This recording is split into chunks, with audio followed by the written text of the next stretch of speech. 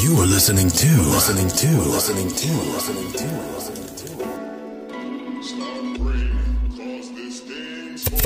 First Gen Teachers Lens.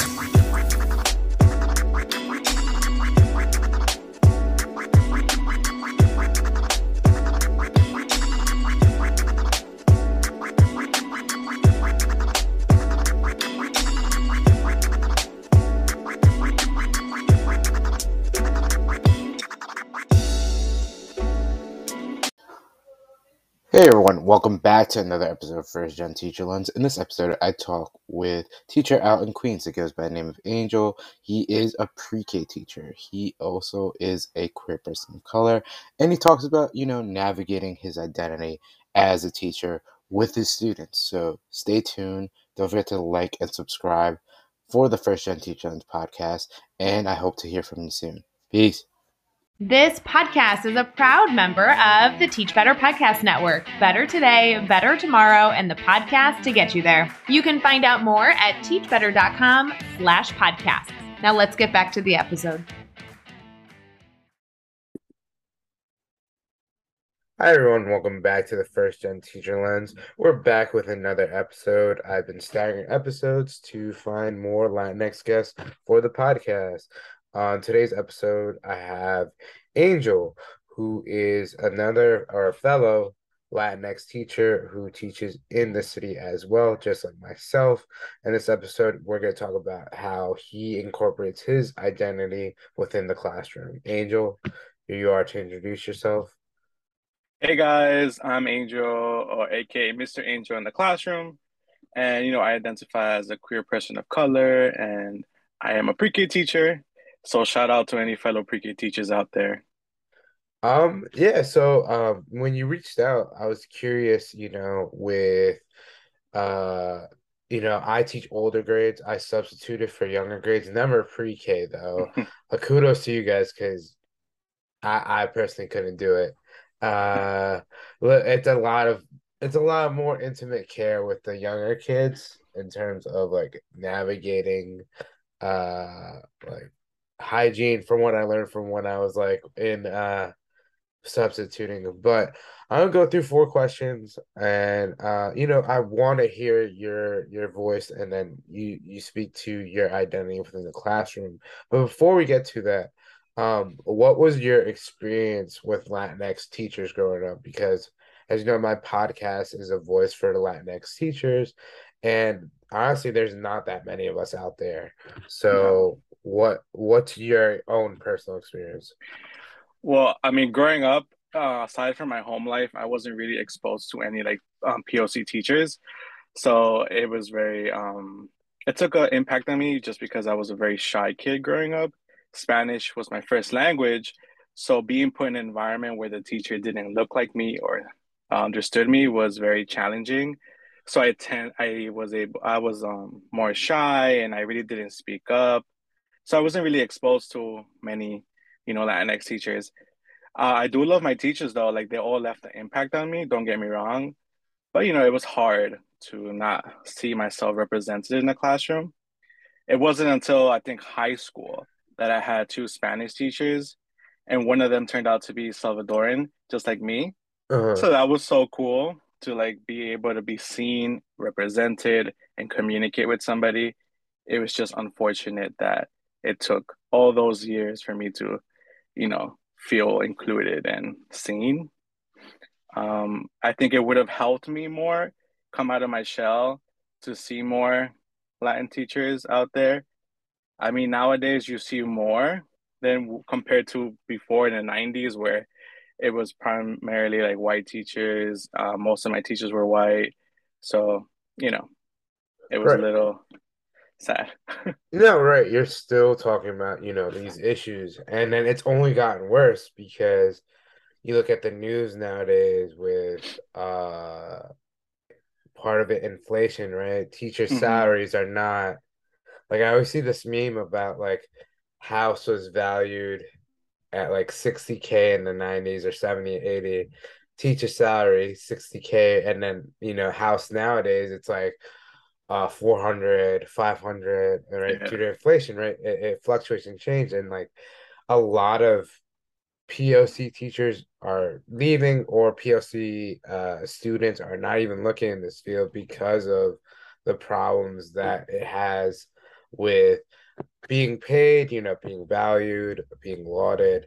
And it is a sad experience because it's still very present and in that way of like, whitewash education or Yeah. educated. Um, I'm gonna shift gears to my second question. How did you find yourself in the educational field? Because I know I've done this for a while. I found that different people have different ways on how, oh, this is how I became a teacher. How did you yourself become one? For me, it was a total accident. Like, I did want to work with children at a very young age, like when I was in high school and college. I always wanted to work with kids, but not really go into teaching. In college, I pursued human services to become a family social worker. My mom actually inspired me because as a young girl, she was abandoned by her mom. And so my uncle, her older brother, raised her. And so she calls him dad. We call him grandfather. And that experience kind of inspired me to pursue social work because I wanted to like help other children. I wanted to like be that person who could potentially like heal a family or find a forever family for that child. So that's why I pursued that. But in those classes in college, I realized that it would require so much um, it was too emotional for me, let's say, Okay. because learning about like what you have to do in the field, going to these homes, sometimes you even have to separate families or kids because they're not in a stable home. I just didn't think that I had the heart to do that. And I just didn't think it was right for me. So I hit a point where I was okay, I want to work with children. What do I do? And Right. I was still struggling to find that out in college, and I needed a job. So I started looking for jobs, and I stumbled into working at a school for an after school program. Hmm. And it was only like 3 hours a day, Monday to Friday. And that's when I really got my feet wet. And after that, I realized I really did love working with students. So I started as an assistant, and then I became a lead, and then I even helped in the admin team at the after school program. And then I realized like I needed to further pursue this feeling of happiness, of like genuine like happiness of being in the classroom and teaching these kids new things. So that's when I started looking for a more day job with teaching. And I applied to a subbing agency. And from there on, I think I subbed for a couple weeks, and that's when the door opened to my current job at a pre-K center. So I started subbing there for a couple weeks, and they really liked how I worked, and they hired me as a permanent sub. And then months went by, and then they hired me as a permanent teacher for the school year. And that's how, like, 4 years later, I'm still there. So that's kind of like my process of how I stumbled into it. It wasn't always the plan, but I really did fall in love with this grade level just because at this age, the students really absorb everything and they're so smart and their eagerness to learn and drive is what like still keeps me there to this day. So, yeah. No, that's great. You and I have, in terms of the after school, so I started more the traditional route where I Hmm. was an ed major, and then I didn't want to do subbing at first because you're always on call, and those rare instances where they keep calling you back and then you're a permanent sub. That was my Yeah. biggest fear, that I wasn't gonna get called, and with student loans, all this stuff coming Yeah. at you, I was like nervous. So I started similarly like you did, where I was with an after school program. I had my certification, and everybody's saying, how come you don't sub? I was like, because I want to be in a school every day. That's where I thought I can get my feet wet, as you were saying, more so. And it Hmm. does build experience because like a lot of stuff that they teach you in like in school doesn't apply like to the actual field. Like you and I were talking before this episode oh, how's your day going? Kid threw up in my classroom. Yeah. And like you're never prepared for that moment. And like you gotta have a calm, collected head, but it does really help you find yourself in the field. Um, and Yeah. to our bread and butter topics. So I'm curious, you as a queer male, right, with these primary grades, right? How do you blend your identity within the classroom? Because we all know that students, more so at certain ages, especially my kids, Hmm. know who they are at that age. That it's more blossom, more filtered out, where Right. students are realizing, all right, this is who I am. Even my students, this is like preferences that I like, etc. But how do you, for those younger kids, blend your own identity? But it's a little hard just because, you're their teacher. Right. They learn things from home. But as a QPOC, like I do feel like I have a responsibility to create like a safe and nurturing environment for my students, a place where they could come and they can express themselves and not feel judged. And I do that in several different ways, talking about like my Latin culture, like I do speak Spanish. I sing in Spanish to these kids. I teach them quick little phrases.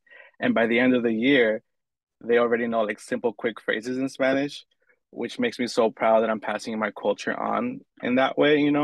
And they really love it. And they're, like I said earlier, they're so eager to learn that they love learning new things every day. So they're always like, okay, I want to learn something else. Or like, I know how to say this. Or they go home saying like, hola, and even those little things is what makes me proud. To touch on like, I guess the queer side of things, I also like tackle the whole concept of gender norms. That's a Mhm. big thing in Right. pre-K. Um, I think it's gotten a little better in today's society with the whole gender norms thing, but it's not completely gone. There's still like those staple, like, boys like blue, girls like pink type of thing that still happens. So what I try to do is I try to break those gender norms and promote like acceptance and make sure that everybody feels accepted and like welcome. And in my classroom, our students they learn through play a lot. So they learn these social skills and social emotional skills through playing and interacting with each other. And I really try my best to like make sure that when they're in a specific center, because they play in different areas, different centers of the classroom. So one of the popular one is the dramatic play area, where it's usually a kitchen or like a restaurant or something. And mostly all the girls run to it. And sometimes the boys go and play there. But the girls I've seen a lot like, well, why are you here? Only girls can cook. I've heard these things. And so I step in at Uh, that point and I'm like, no, it's okay. Like, little Jimmy can play here because he has an idea of how to cook, I don't know, a pie or a cupcake. And then they just look at me like, okay, come and play. So that's a little bit of what I do. Or when girls want to be like firefighters or mm, cops, and the boys are like, oh, no, only boys can do that. And I just step in again. I'm like, no, it's okay. We could all be whoever we want to be. Um, little Amy can be a firefighter if she wants to. And I try to have those conversations while they're playing, and they try to like understand me. And, we hit a point where they're okay, let's play together, and they could be whatever they want. And so that helps them in the long run because it sets them up for the future so they can see that they can be whatever they want to be right. and they can play and do whatever they want to. I also do include like different pictures of like community helpers and different genders that look like them. So that way they can see, okay, this is normal. This is like okay, and they don't have to feel like I'm doing something wrong or, I'm different or I feel not safe in this classroom. I don't want to come to school. So I try to do that. I also remember once for Valentine's Day, I wore a pink hoodie just because we were able to wear Oh like, yeah. red or pink. So I was like, let me wear my pink hoodie and let me go to class. And one of my girls was like, "Oh, Mr. Angel, why are you wearing pink? Pink is for girls." And I was like, "No, like pink is for everyone. Just like you like blue, I can like pink, you know." And those little things is what I feel goes a long way for them because they're starting to understand like colors is for everybody. Just because I like pink doesn't mean I'm a girl, you know, little things like that. And we go about our day and just it was normal from that day on. And let's see. I'm very big on Disney. And most of the kids nowadays like love the Disney princesses and singing the songs. And in pre-K, all we do is sing all day. So it makes it fun. And I think that my students really love Elsa from Frozen. Oh yeah. And I know the words, and so I'm singing with them, and they were like, "Wait, but that's a princess. Why are you singing?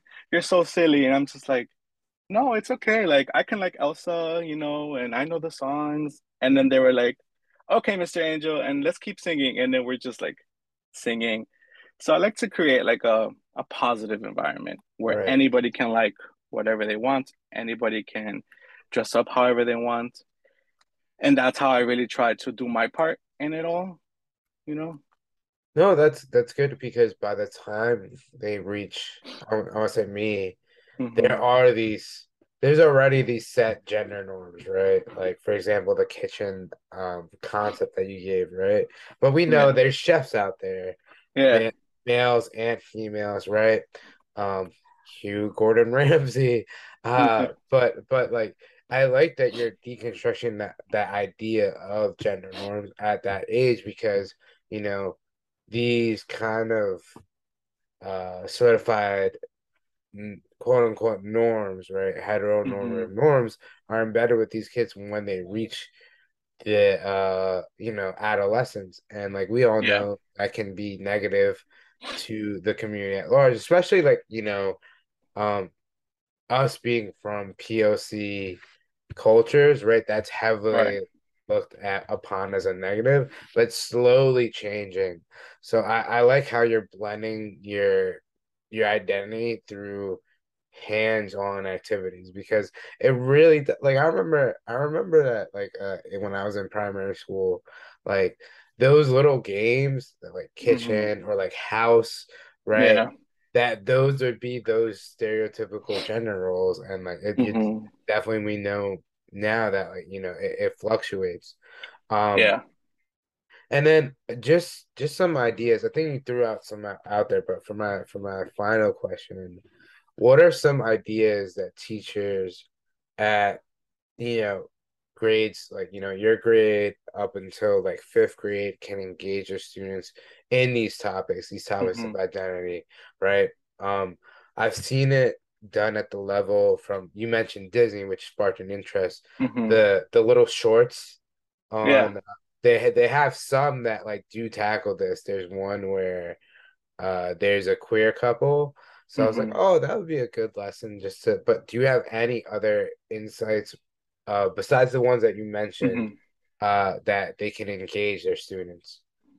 Yeah, I mean, I think books are your best friend. There's so many Yeah. books out there that show different families, that show different kinds of students, with disabilities or just, students of color. So there's so many books out there that can really help you in the classroom, especially at this age group, because they, like I said, they love learning and they love seeing it and they're very visual. Um, and so we have a lot of books in the classroom that showcase different kinds of families or a book about like what makes you unique and different kinds of students like with their unique hair or unique abilities or whatever the case may be. So I think books are definitely your best friend. I think just like having conversations with them, I think a lot of people do underestimate kids at this age because Yeah, they're so young I and agree. they they are so smart. And in these past 4 years, I've seen it. Hmm. I've seen how they retain information. I see how they explore things from the beginning of the year to the end of the year. You see their growth. That you see how they could come with like, oh, only girls like pink, but by the end of the year, they're like, we're all unique, and we all could like whatever we want to, and you see that growth. So just having a conversation with them, just Right. talking about, we're all unique or we all come from different families, and that is okay. Just Right. using that word, like that is okay, creates such a safe space for them, and they feel so welcome. And at the end of the day, when they're in the classroom, it's like their second home, you know. Hmm. And the last thing we want is for students to like say, I don't want to go to school, or like I don't like school. There's usually a reason why, and just promoting inclusiveness and like acceptance goes a long way. I think like the shorts that you mentioned, we've shown shorts like that in class. Um, we also sing songs about being unique, stuff like that that really gets them interested. But there's so many different things out there. But those are the tools that I've used in my classroom Right. that I've seen have helped a lot. And just showing pictures of all different genders and the different occupations, that Hmm. helps too because they see Right. themselves. So, yeah. No, that's very good practices. So books, shorts, right, multimedia, Hmm. images, because sometimes I think what you're saying is that images are captivating, right? So Hmm. if the like as you said, the kids see themselves and Yes. in this image, or even like just thinking about like maybe bringing these people in, talking about the different layers, Hmm. that's even like impactful. And you hit an interesting point, right? A lot of people do doubt the intelligence of Yeah. kids at that age, even at the younger stages, because you think, oh, like they're learning basic foundational skills. There's no deeper cognitive processes going on. No, Hmm. there is. Sometimes they Hmm. do question a lot of things, and they do have uh, the wherewithal in them to kind of absorb it and think in a new aspect. So I really appreciate you talking about the ways that teachers can engage, whether it be, gender norms, in terms of like, heteronormative norms or queer norms, right? How we're navigating these spaces to make it a better society. Because you're right, at the Yeah. end of the day, we're at these places, these schools more than our homes, and it's Yeah. a during the school year. Um, and like it is the second home, so you want to develop this welcoming space for every and all students who represent different types of cultures. Right. Um, I guess I got another question. Yeah. Where can people find you in terms of like like if they want to reach out? Oh, hey, you gave some resources that I like. Hmm. What are your thoughts about this? Where can people find you? I'm mostly active on Instagram, so people can find me there. El Salvador, that's my Instagram. I guess if you could like post it somewhere, Sure. that'd be Yeah, great. I'll tag you. So if you do have questions for Angel, it's I'll post his Instagram on there. You can ask some more questions because I definitely, when I was developing these questions, I had questions about how to engage these students within, this identity lens. Um, Hmm. I want to thank you for being a guest on the First Gen Teacher Lens, and I hope to do another episode with you soon. Yeah, for sure. Thank you so much for having me on. It was great. And yeah, anybody who has any questions or wants, just a conversation, feel free to hit me up on Instagram, and I'm more than happy to like connect and network with other teachers and stuff. Thanks a lot, Angel. All right, have a good one. And if you didn't already, like and subscribe to the podcast First Gen Teacher Lens. Thanks so much. Thank you for having listened to the First Gen Teachers Lens. We'll see you here next time.